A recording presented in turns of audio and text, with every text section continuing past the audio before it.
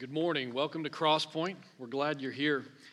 If you're a visitor with us this morning, I want to let you know there's these cards in the backs of the chairs in front of you. And if you haven't filled one of these out yet, we want to encourage you to do so. It's a way for us to connect with you and you to connect with us, and also to even give us some feedback and some prayer requests. And we pray over these each week if you submit prayer requests. There's also a form just for prayer requests if you're not a visitor. So I wanted to draw your attention to that. The best thing you can do with this card if you're a visitor is take it to this kiosk afterwards, and someone will be there, likely Clay or someone else. And Clay, are you going to be there? Clay will be there. It won't be someone else. It'll be that guy right there in that fabulous blazer. He'll be right there at the kiosk, and he'd love to connect with you, get you a little folder, let you know what's going on around here, what we believe. We believe that if you're a professing Christian, being a member of a local church is not an optional thing. And so we take it very seriously to try to get you connected and let you know what we believe so that you can make that decision that you need to make. For the last 6 weeks, we have been considering what Scripture says about the power and the authority and the responsibility of the local congregation. And this week, we're going to be making a shift back towards some expositional preaching with some practical application as we enter into the holiday season and Advent. It'll be here before we know it. We're entering into Thanksgiving month and then Advent, and so that'll all be here quickly. And then what we're going to do is in 2019, we'll pick that series back up possibly and continue to build on the foundation that we laid over the last 6 weeks. But we're hoping for some timely expositional preaching. We're used to verse-by-verse preaching here at Crosspoint. And so we're going to get back to looking at verses and preaching through those verses here for the next little bit. And we hope you're encouraged by that as we go into this holiday season, which is crazy that it's already here. Our overview for the month is this. Today we're going to consider Psalm 19 and some timely encouragement from Psalm 19. Next week we'll hear from Bill Ruth about what it means to be a deacon in the local church. And then 2 weeks after that we'll have Kai Martin, a pastor from our Rockwall church plant, here preaching. He was here a few weeks back and it was a joy having him here. Let's pray and we will dig in together to Psalm 119 this morning. Let's pray. Lord, we humble ourselves before you this morning. You are great and greatly to be praised. As we have already sung this morning, you are very good to us, and your ways are higher than our ways. This morning, we want to pray specifically for another church, another local church, our brothers and sisters in Christ at Southwood Christian Church. And we pray for Elder Harry Oakley and pray that they are enjoying you this morning, that they are gathering, looking into the Word and seeing great things about you, singing about you, and enjoying Christ in each other. And Lord, we pray that this morning. And we continue to pray that you would kill any spirit of competition that exists between churches as we are all on the same team. Help them to flourish. Help them to not have enough seats and parking because there's so much healthy and good ministry and connection going on in that church. Lord, we also want to pray for a couple of our own members, Kevin and Kendall McDonald, as they have welcomed their new baby, Faith Lynn Nicole, into the world. But now she's having some health issues, and they're back in the hospital within 3 weeks. And so we pray for healing there, Lord. We pray that you would help them to be tended to well in the hospital. Lord, this morning we humble ourselves before you. If we dig into this psalm, I think the way we're supposed to, we cannot help but humble ourselves before you, to cast ourselves at your feet and to ask for something that can really only come from you. We love you very much. I pray that you would help me to be steady, stable, and to speak what you want me to speak for the good of your people and for your glory. Lord, this time is yours. No one here loves this church more than you do. And I pray that that would help us this morning to focus on what you say. We love you and we praise you, and we pray these things in Jesus' name. Amen. As I said, I'd like to encourage you to turn to Psalm 119. Turn to Psalm 119. And we're going to be looking particularly at 2 verses right in the middle of this big old psalm. We're going to be looking at verses 36 and 37. So turn to Psalm 119. We'll be in 36 through 37. Before we look at those 2 verses, I want to try to explain some context, because the context of Psalm 119 is very important, especially with the 2 verses we're looking at. This psalm that we're looking at this morning is the longest chapter in our Bibles with 176 verses. And the context of those 176 verses make verses 36 and 37 pretty remarkable.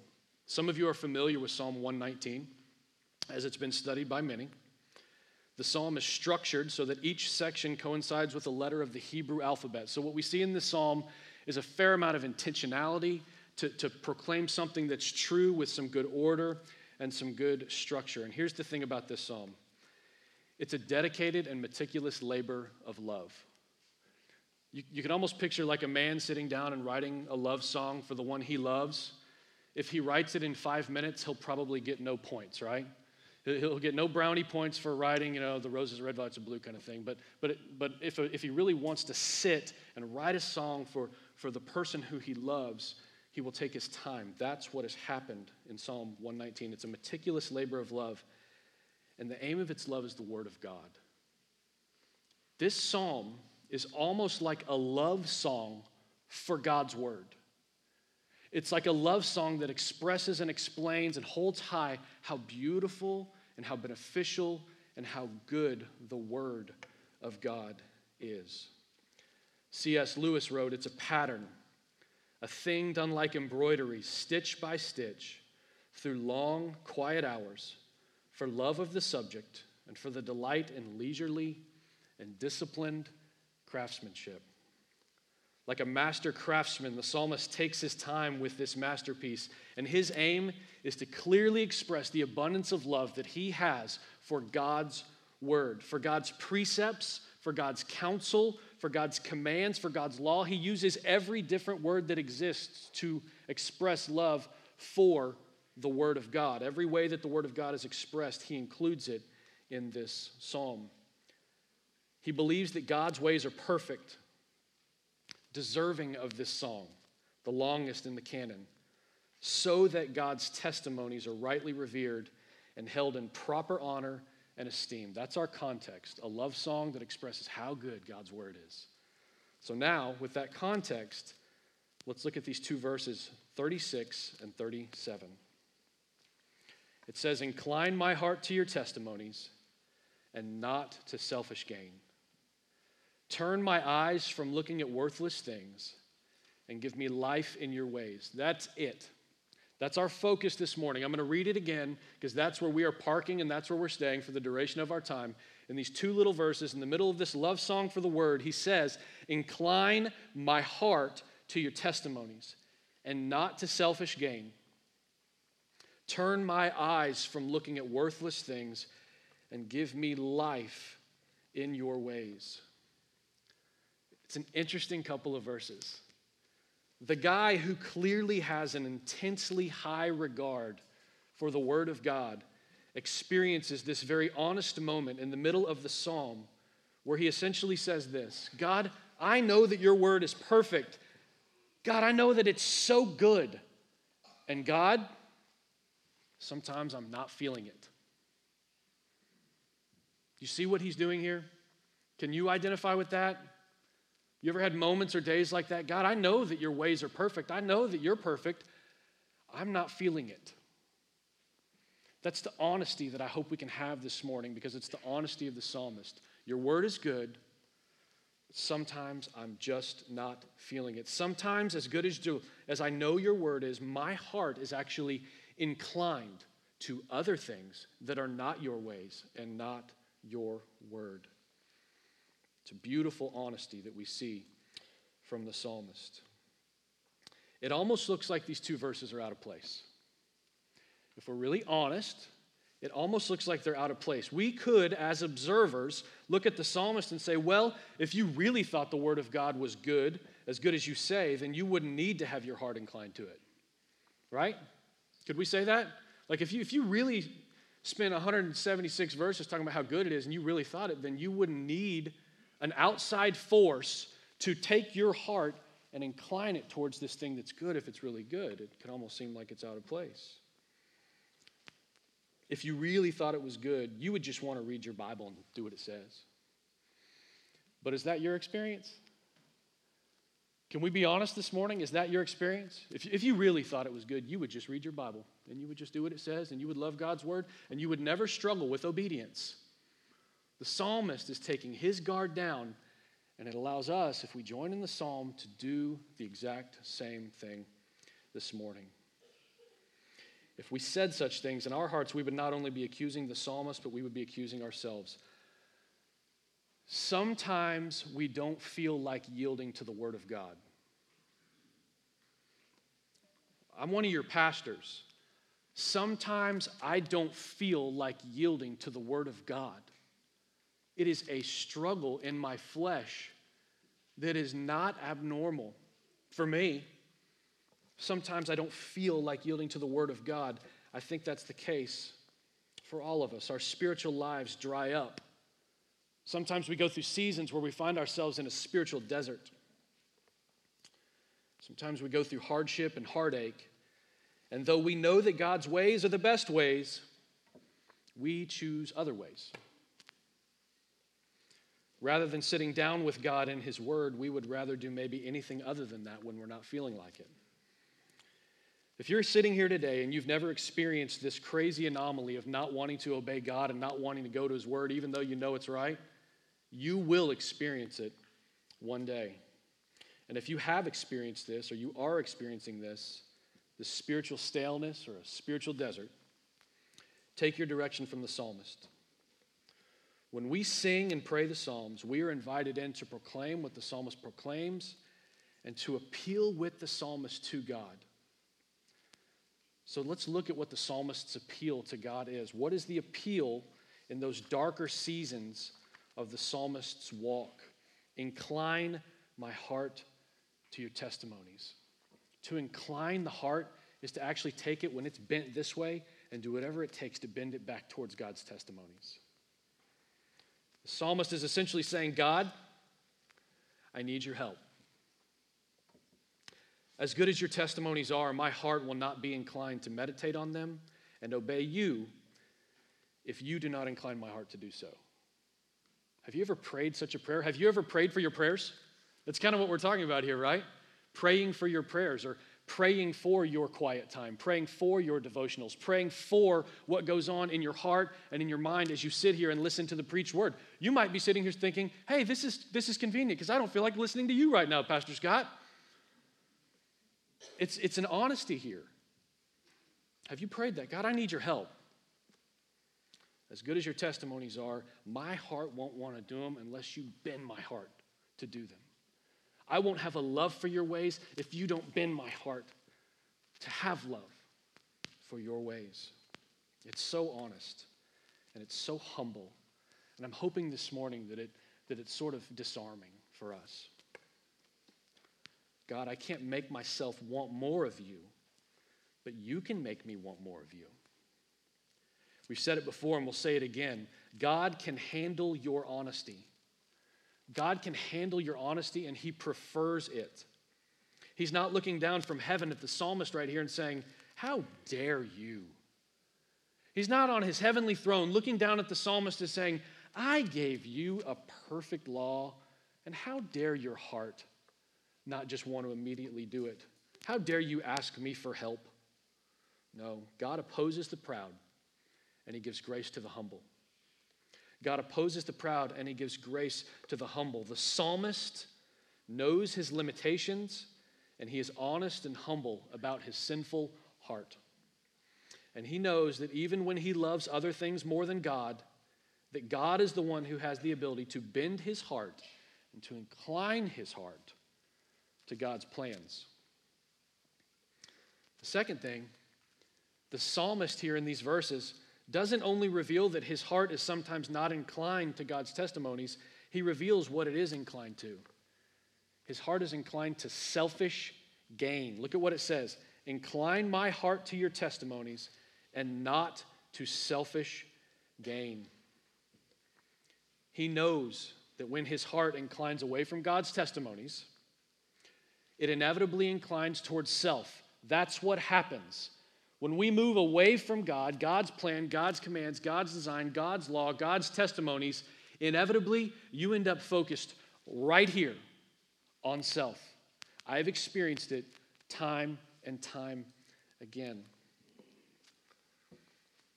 A selfishness. He knows that that's the way he inclines. And this selfishness that's spoken of here, this inclination towards self, the selfish gain, is actually the word which refers to covetousness. Now, I want to broaden our definition of covetousness a little bit because sometimes we think covetousness is something we're only guilty of when we want what our next door neighbor has. That's true, but it's not only limited to your next door neighbor. It's also limited to anything you set your eyes on that you want and don't have when you think that thing will actually make you happy. Covetousness is an attitude that can exist even within the believer that says the grass is always greener on the other side. My life will be happier if I just had my life more like someone else's life. A covetous heart that's inclined towards selfish gain, though it looks like it's focused on everyone else and their stuff and their life and their experiences, is actually incredibly self-centered. The covetous heart is incredibly self-centered, and the psalmist is familiar with it. This covetousness could be considered what happens when the heart rejects what God wants because the heart wants what it wants when it wants it. Have you ever experienced that? Where the heart wants what it wants when it wants it, or perhaps the heart has no idea what it wants, so it just keeps looking. Anywhere but God's word. Anywhere but with the Lord. It just keeps looking. Will that make me happy? Will that make me happy? Will that bring me some fulfillment? Will that bring me a little bit of peace in this season that's so difficult? And it just keeps looking because it wants what it wants when it wants it, or it's not sure what it wants, so it just keeps looking. Covetousness. It focuses on all those other things. It's interesting, the 10th commandment, which is included in God's law, the 10th commandment says, "You shall not covet your neighbor's house. You shall not covet your neighbor's wife, or his male servant, or his female servant, or his ox, or his donkey, or anything that is your neighbor's." Anything, that's a thorough commandment. Anything that's not yours that you think will actually make you happy in those moments where you are having a covetousness, self-inclined heart, you're not allowed to want those things. You're not supposed to covet anything that is someone else's. God knew that our inclination toward covetousness was so significant that he included it in the 10 Commandments. God knows that the psalmist, like everyone else, will find himself in situations and seasons that are simply not what he hoped for. God knew that the psalmist, just like every one of us sitting here, will find ourselves in seasons of life, in situations of life, where if you're honest, you're saying, this is not what I had in mind. This is not what I've been working towards. This is not what I've been sowing into. This isn't what my plan was. And we feel spiritually dry and stale. And the psalmist, God knew that the psalmist would struggle with such things. And he knew that he would fix his eyes on what he thought would be a solution. And when those solutions are not found in the Word of God, they are inevitably self-centered, like inclined to selfish gain. Maybe if my life was more like someone else's, then I'd actually be happy. Or if I had that thing, or if I had that experience, then I would finally be happy. Yet as a follower of God, the psalmist knows that God's testimonies are what's best for him. Here's the deal. He knows what's right, church. Crosspoint Fellowship, full of knowledge. This church is a church that has been preached to and taught to and shepherded well for 15 years. And you guys are the most teachable group that any of us have ever encountered. You know what's right. I don't know that the general struggle for a follower of Christ at Crosspoint is that they don't know what the right thing to do is. I think the general struggle is the same thing as it is here with the psalmist, that I know what's right to do, and sometimes I just don't want to do it. That's where the psalmist was. He knows that God's testimonies are what's best for him. But in his heart, he's still inclined to covetousness. He's still inclined to the selfish gain. Essentially wanting what he wants when he wants it. Not only does he need God to incline his heart to God's plans, he needs God to incline his heart away from selfish gain, away from this innate desire to simply focus on me, to simply focus on getting whatever we think might make us happy. It's an honest moment for the psalmist, and I hope it is for us this morning, and it connects us to the next verse. He says, "Incline my heart to your testimonies and not to selfish gain." And then he says, "Turn my eyes from looking at worthless things." Now just imagine the context, see what it says about this place before it says about this place. This is before social media. This is before any media. This is when I'm walking through the marketplace where there's no electricity and turn my eyes from looking at worthless things. So now the psalmist, not only does he need God to incline his heart toward the testimonies of God, and not only does he need God to incline his heart away from selfish gain, but he needs God to incline his eyes, guys. He needs God to actually help him not use his eyes to look at worthless things. That's how deep the psalmist is getting. He's not saying, yeah, we all struggle with what we look at sometimes. No, the psalmist is saying, no, my struggle as the writer of this psalm that holds high the design of God is to say, I need this kind of help. God, take these eyeballs and turn them away from looking at things that are worthless. Literally turn them away. My glasses back on so I can see. Turn my eyes from looking at worthless things. It's incredibly easy for us to fix our eyes and subsequently our hearts on the wrong things. That's usually how it happens. Something enters into our heart and in our minds through our eyes. We see something and then we want more of it, whatever it might be. It's easy for us to fix our eyes on things that get to our hearts. You are bombarded daily with inputs. You are bombarded hourly, maybe minutely, with things that are saying, look at me, I'll make you happy. Look at me, you'll finally have fulfillment in your life. We are bombarded with such things, and it is so easy to look at worthless things. I think it looks like this. We get into our little bubbles, our life, the way that we have it, with our schedule, the way that we have it. We get into our little bubbles, and we fix our eyes on these worthless things. And when we say worthless things, what we're talking about is this: things that will not actually add value to your life. It's things that you think might add value to your life, but we're fixing our eyes on things that will not actually add any value to our life. I would encourage you to write that down in your notes. What are these worthless things? Things that don't actually add value to your being, to your life, to your family, to your church.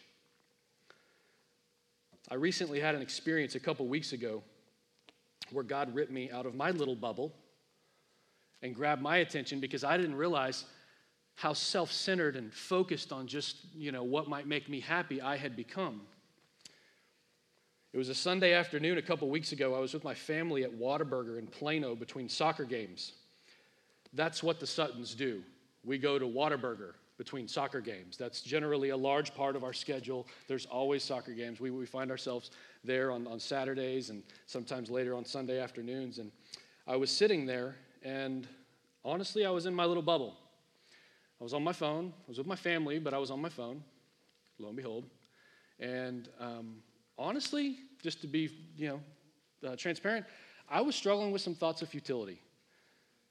That I was just sitting there struggling with, man, what are we doing today? What's the purpose?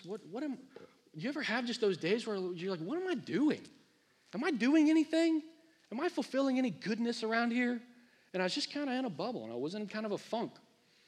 I'm sitting there, the restaurant was packed, we're having to wait too long for our food, there's people everywhere in this Whataburger, and we're trying to keep our 2-year-old from burning the place down. We finally got our food, and you know how it is when you're like that, you get your food, and you're like, you know what I want to do right now? I just want to eat my food in my bubble. Don't bother me. I want to eat the Whataburger while it's hot. And I was in my bubble.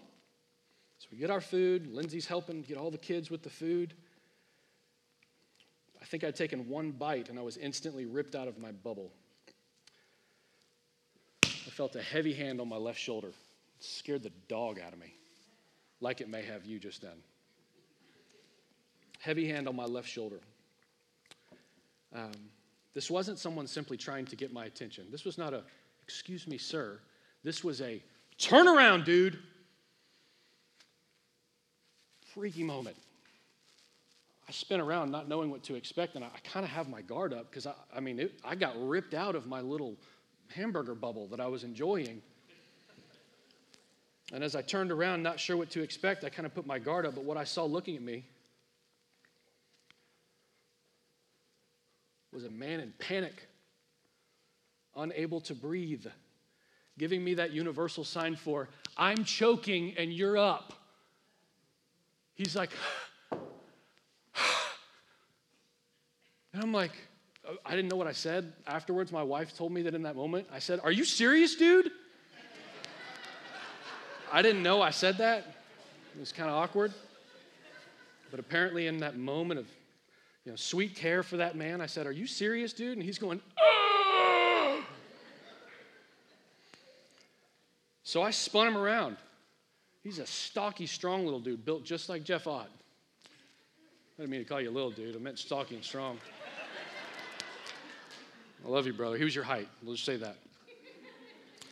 I spun the dude around, and that class that I had taken, that tells you how to do those things, I was like, put the fist, grab the fist, boom! And I hit that dude hard, and nothing came out. Well, in the training video, the thing comes out, and everyone high-fives and hugs, and nothing came out. I'm like, oh, gosh. Ugh! Second time. Ugh! Nothing comes out. Guys, this was terrifying. My kids are starting to freak out. My wife has 911 pulled up on the phone.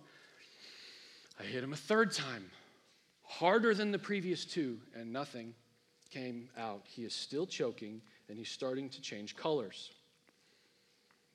Finally, I realized the guy was strong, and I told him, I said, "Hey, man, you got to stop flexing so I can help you. Give up."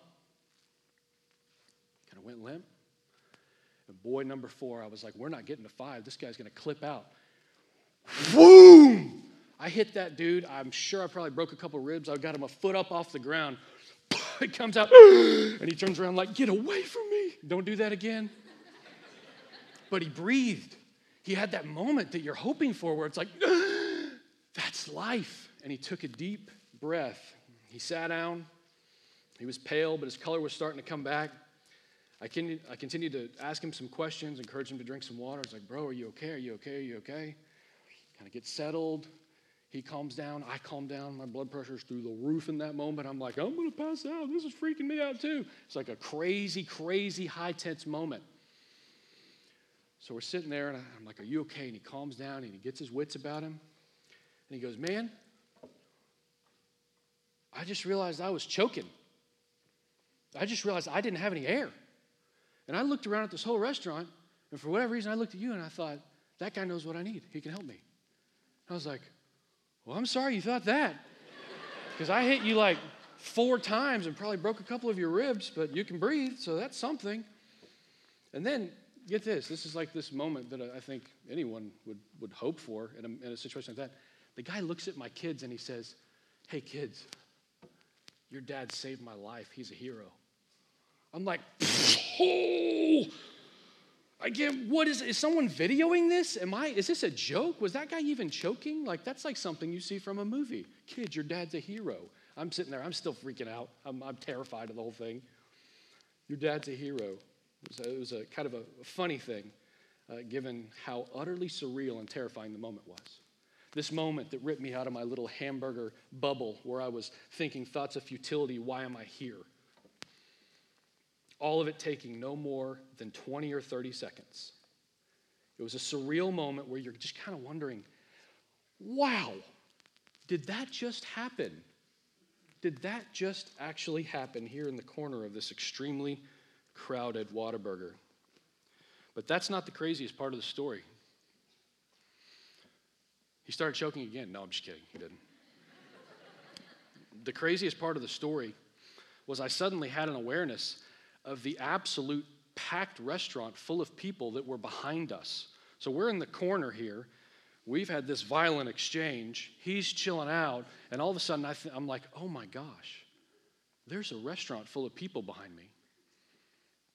And I kind of slowly turned around, not sure what to expect, because it was a weird moment. I mean, it was terrifying. It was violent, all these things. And what I saw behind me was what was the craziest part of the whole thing.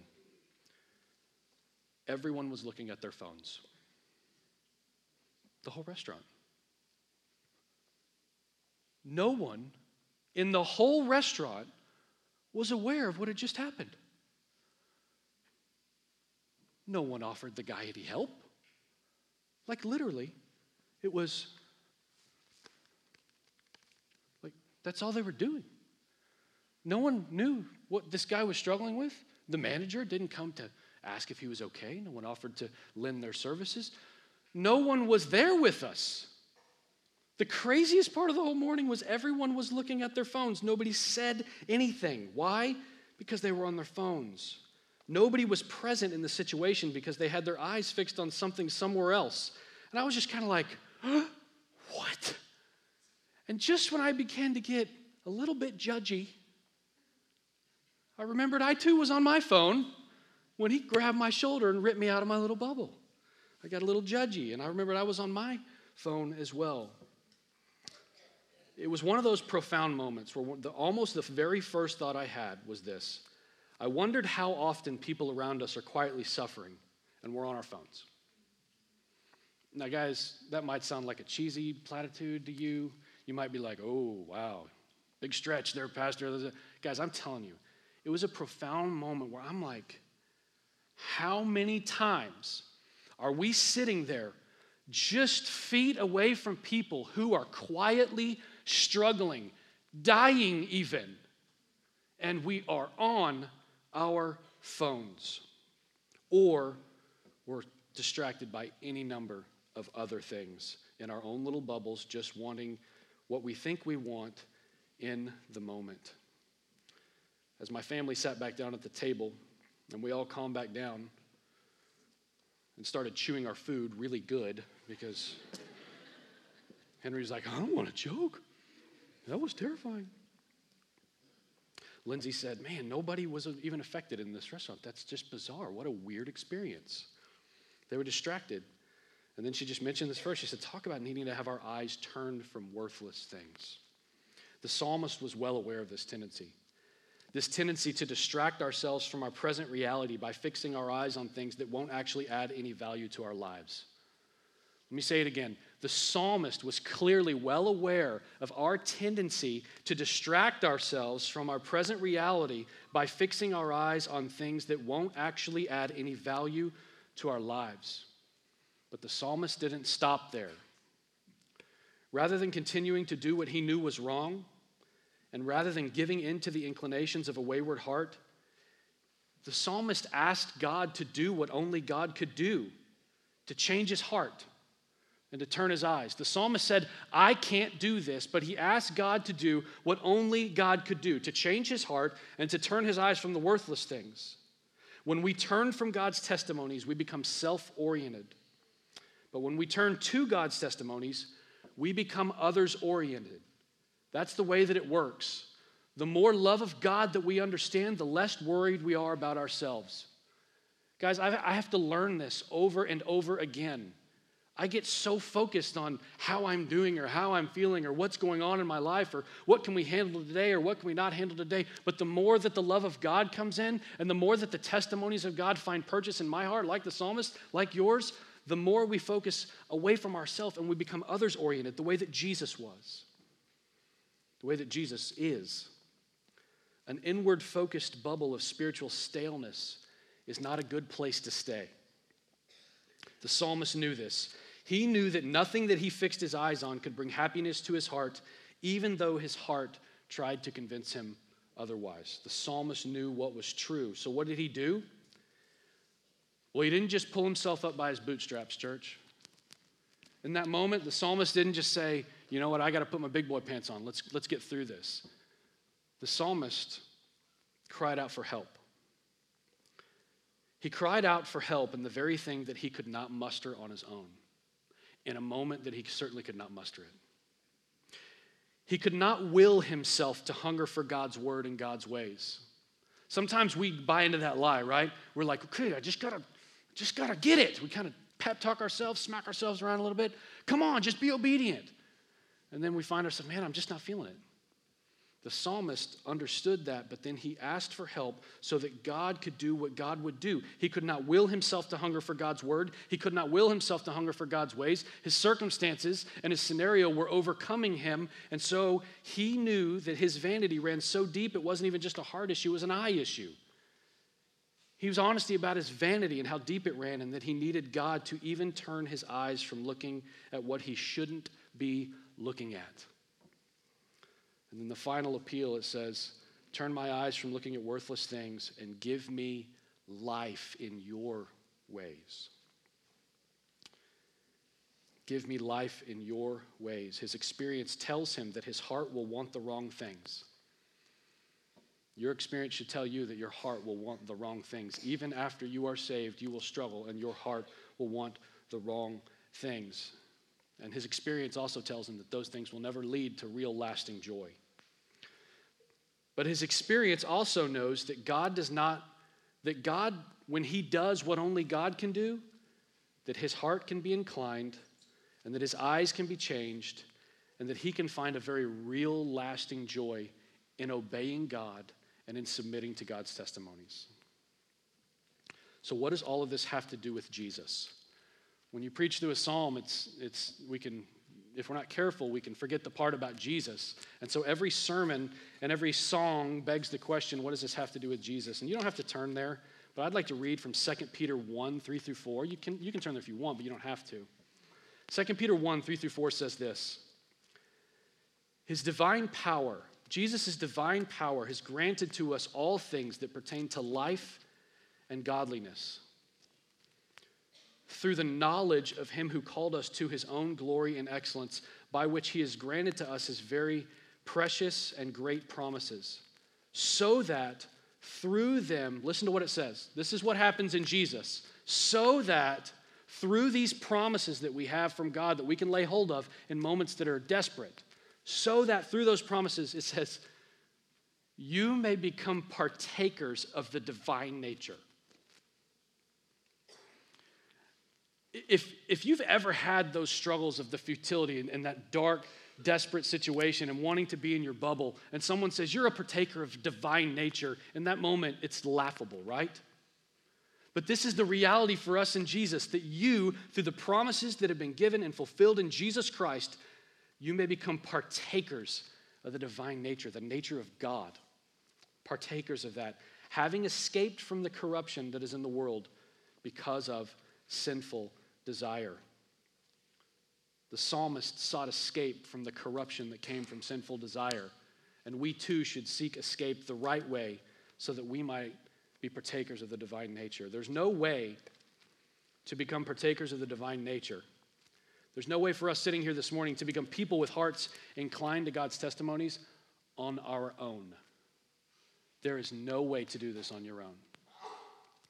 There's no way to say a right prayer in a right way and put a good plan together and on your own become partakers of the divine nature of our Lord. Our sin separates us from God and makes our hearts inclined to fleshliness and worldliness and selfish gain. This is why God sent his Son into the world, to live the perfect life and die in our place on the cross. This is the gospel. And sometimes in those seasons, those deserts, we become stale and hardened to the gospel even. Like, yeah, he came and he died on the cross. No, church family. God sent his Son to take your place on the cross. The wages of sin is death. And as a bunch of sinners, that means what we deserve to get paid is death. Thanks be to God, who in Christ makes us partakers of a divine nature. Jesus conquered death so that we could find forgiveness for our sins. He didn't conquer death so that we would continue to carry them around and feel guilty about our struggle. Our Lord didn't conquer death so that we could sit and act like full of guilt and shame because we don't have it all together. Jesus didn't conquer death so that a guy like the psalmist could sit there and feel guilty and shameful that he was struggling. He did it so that we could have access to our loving Father who will actually help us. Every day, every moment, every struggle. We should be crying out to him in every one of them. All who profess Christ and follow Christ can be forgiven of their sins and given a new nature with new hearts. In Jeremiah 31, it says, it prophesies of the new covenant, and it says, your heart of stone will be replaced with a heart of flesh, and you will be filled with the Spirit, and you will have a new way of being able to be inclined in your hearts to God. And in Jesus, promise fulfilled, we can actually experience this. We can be forgiven and given new natures and new hearts. We can actually become partakers of the divine nature if we, like the psalmist, will do this, ask God for his help. Don't let your guilt and shame move you away from God. Take the guilt and shame and lean into the sin problem and take it to God. So I've got 4 very simple application points this morning. Very simple. Number 1, ask God for help. That might be obvious, but write it down. Write it in your notes. Consider where you need to do this, what areas of your life you need to take before God. Ask God for help when the inclination of your heart is wrong. When you're struggling with sin, ask God for help. Quit trying to hide from him behind a tree like Adam and Eve. Quit trying to cover your own sin. Quit trying to get everything together so that your life is good, and then you can go to God who will approve of you. He approves of you because of his Son, not because you got your life together. But in his Son, he will help you get your life in order. He will help you to be inclined toward what you should be inclined toward as one who bears his name. So number 1 is ask God for help when the inclinations of your heart are wrong. Quit carrying around the guilt and shame. Give that to our Lord. The second application point is simple. Be specific. How am I going to apply this psalm? If I start singing this psalm in my heart, how am I going to apply this to my life? I think the way to apply it is to be specific. What I mean is name the specific way in which your heart is wrongly inclined and ask God for help. Sometimes we feel a little bit better about ourselves when we speak in generalities, right? Lord, please help me to not be a bad person. Lord, help me to not struggle with things.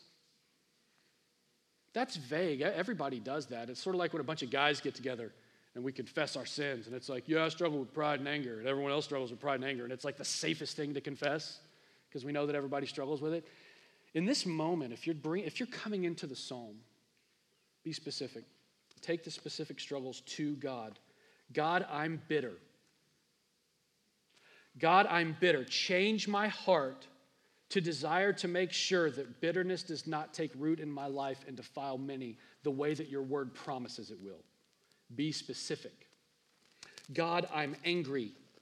Incline my heart toward not being angry. God, I'm sad and depressed. Incline my heart toward unshakable joy that exists in your ways. God, I'm unstable. I feel unstable. Incline my heart toward the sureness and the stability that is found in belonging to you. God, help me to lay hold of the promise that you will never leave me, that you will never forsake me, and that in all things, even my weaknesses, your strength is made perfect. Lay hold of the promises of God and to be specific as you ask him for help. The third application point is a question that we should ask, and it's this. Is anyone around us quietly suffering? Spoiler alert, the answer is yes. It's a matter of if we will help. It's a matter of if our eyes can be fixed in such a way that we can help those that are around us that are struggling. Is anyone around you quietly suffering or in need of help, and you need to put your phone down and help them?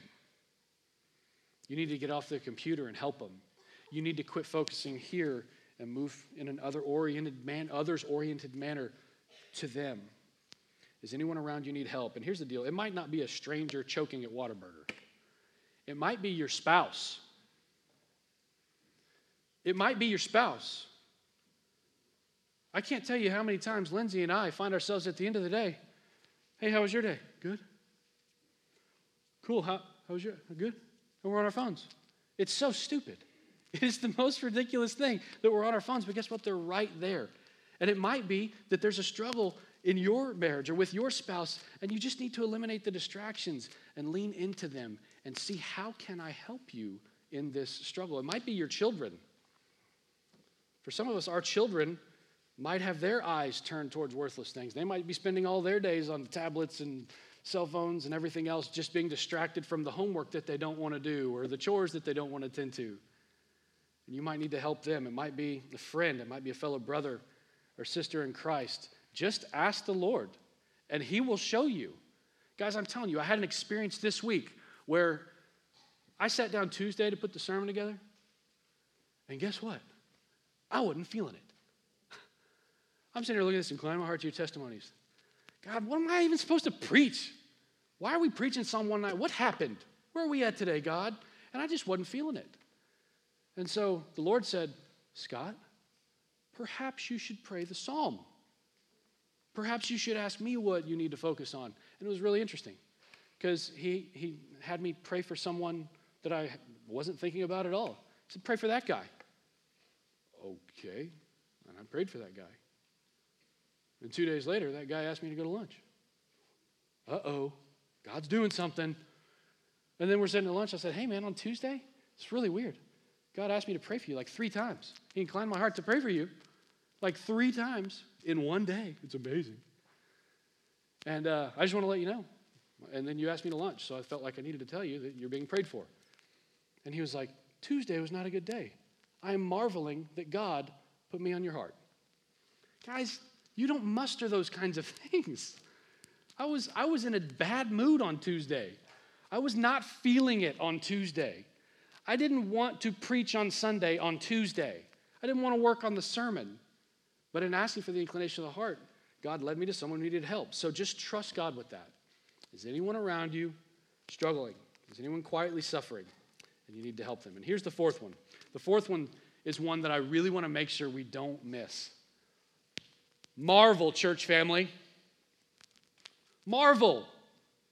Marvel that our God actively does this. Marvel that our God actually helps us. Marvel that God does not smite us and shame us and overwhelm us with guilt in our struggles, but that our God invites us to be honest about the inclinations of our heart. He says, let your requests be made known to me. He allows us to ask for our hearts to be changed by him. And then marvel, church family, that he actually changes us. All the time. It's a lifelong endeavor of sanctification, and every day, all the time, he changes his people to be more like Jesus. He inclines our hearts away from that selfish gain. He inclines our heart away from our arrogance, away from our self-centeredness, and he actually changes us. Church family, please do not become a jaded, futile-thinking people who think that God doesn't change anyone. That motivates our message. That lights a fire under the evangelism that we're supposed to be about because Jesus changes people. So just in these 2 little verses in this psalm, please take time this week to marvel at your Lord. He actually changes our hearts. In those moments where we feel completely desperate, like I can't do it. I got nothing else to muster. I got no bootstraps. He changes you. He loves you enough to intercede, to turn your eyes, and to incline your heart, and he changes us. Our God is incredibly good, and he changes us to love the things that he loves and to love the things that our Savior loves. Please do not go about your day not marveling that that is actually happening with all of us. As we prepare to take the supper is an exercise of trust. The supper is an exercise where God tells us to do this weekly, and we do it weekly. And we don't always maybe feel like doing it weekly, but we do. And the deal is it's a trust. It's having our hearts inclined to what God says we should focus on and remember. And in 1 Corinthians, it says this about the supper that we're about to take. How is God inclining your heart? Church family, please don't pack up and check out. This supper is really important. How is God inclining your heart as we prepare for this supper? Let's go to his word and ask him to help us. For I received from the Lord what I also delivered to you, that the Lord Jesus, on the night when he was betrayed, took bread, and when he had given thanks, he broke it and said, "This is my body, which is for you. Do this in remembrance of me." How do you need to be remembering Jesus this morning?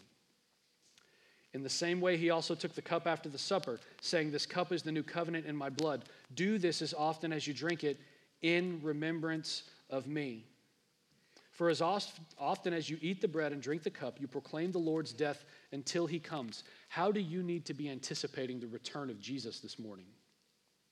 How does the inevitable until he comes, the inevitable return of Jesus, the inevitable reality that the next time he takes this supper will be with us in eternity, how does that affect your day-to-day?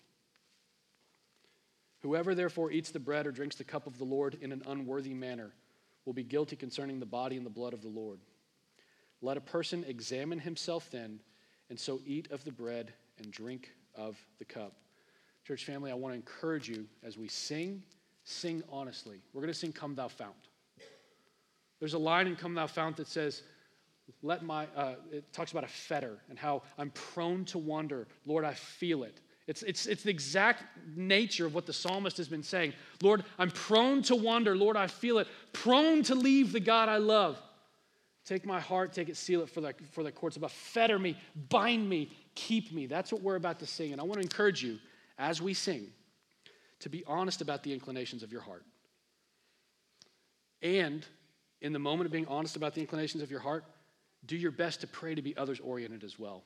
Ask God to use you however he sees fit as he inclines you toward his testimonies. I'm going to pray and we'll distribute the elements. Lord, we humble ourselves before you, and I pray that as a church we'd be very honest this morning and that we would pray with the psalmist to incline our hearts to your testimonies, not to selfish gain, that we would desire for you to turn our eyes from worthless things, that we may have life in your name. Lord, this supper is a profound expression of the life that we have because of your body broken, your blood spilled to pay for our sins.